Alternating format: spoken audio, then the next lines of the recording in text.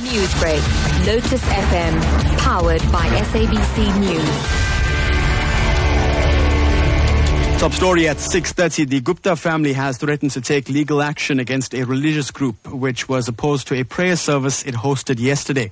Now, last week, the Gujarati network of South Africa called on its members to boycott the event that the family had planned. Now, the Johannesburg Against Injustice group said that the event teaches people not to be greedy, which is contradictory to what the Guptas stand for. Now, the event is scheduled to take place in 8 days. Spokesperson for the Johannesburg Injustice group, Peggy Pillay, now joins us on the line to discuss this. Mrs. Pillay, good morning and welcome.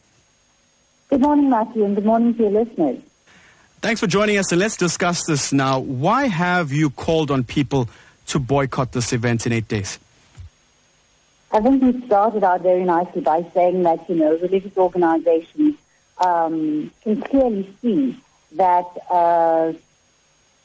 the behavior of the Gupta family is completely contradictory to the teachings of the religious discourse that they've planned for the next 8 days.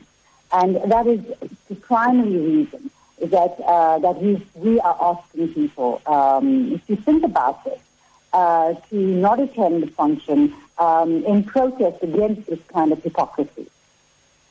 Now, the Guptas have since said that they will take legal action. What's your response to this? Legal action to what end? We are a group of activists who have a constitutional right to protest, which we did so peacefully. And I don't see any reason or any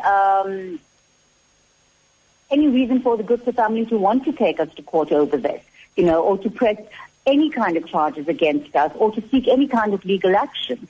In fact, after the episode of yesterday, or the day before, I would imagine that the only organizations that have any recourse to the court are going to be organizations like the Gujarati network and Johannesburg Against Injustice for the kind of violence that was perpetrated against us. Now, you mentioned peaceful protests and also understand that some of your members were attacked during the boycott, but you did continue to protest. Can you tell us about that? Well, yes, as we indicated, we had made a decision to peacefully and silently protest at the event that was happening.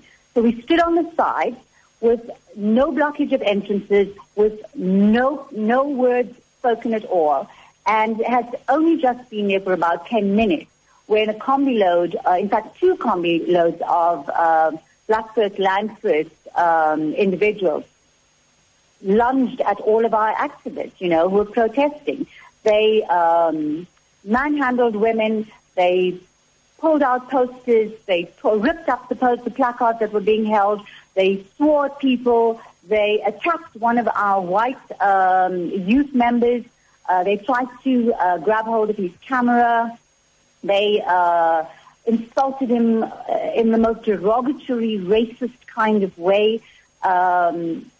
They hurled accusations at all of us who were standing there. I'm not sure where these people get their information from, but I can guarantee you this, that despite all of the violence, we will continue to do what we're doing, and we'll continue to stand up for what we believe in. Black First, Land First needs to really start getting some evidence to back up what they say.